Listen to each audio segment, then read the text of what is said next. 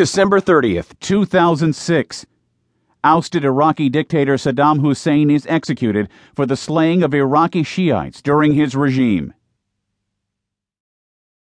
1903.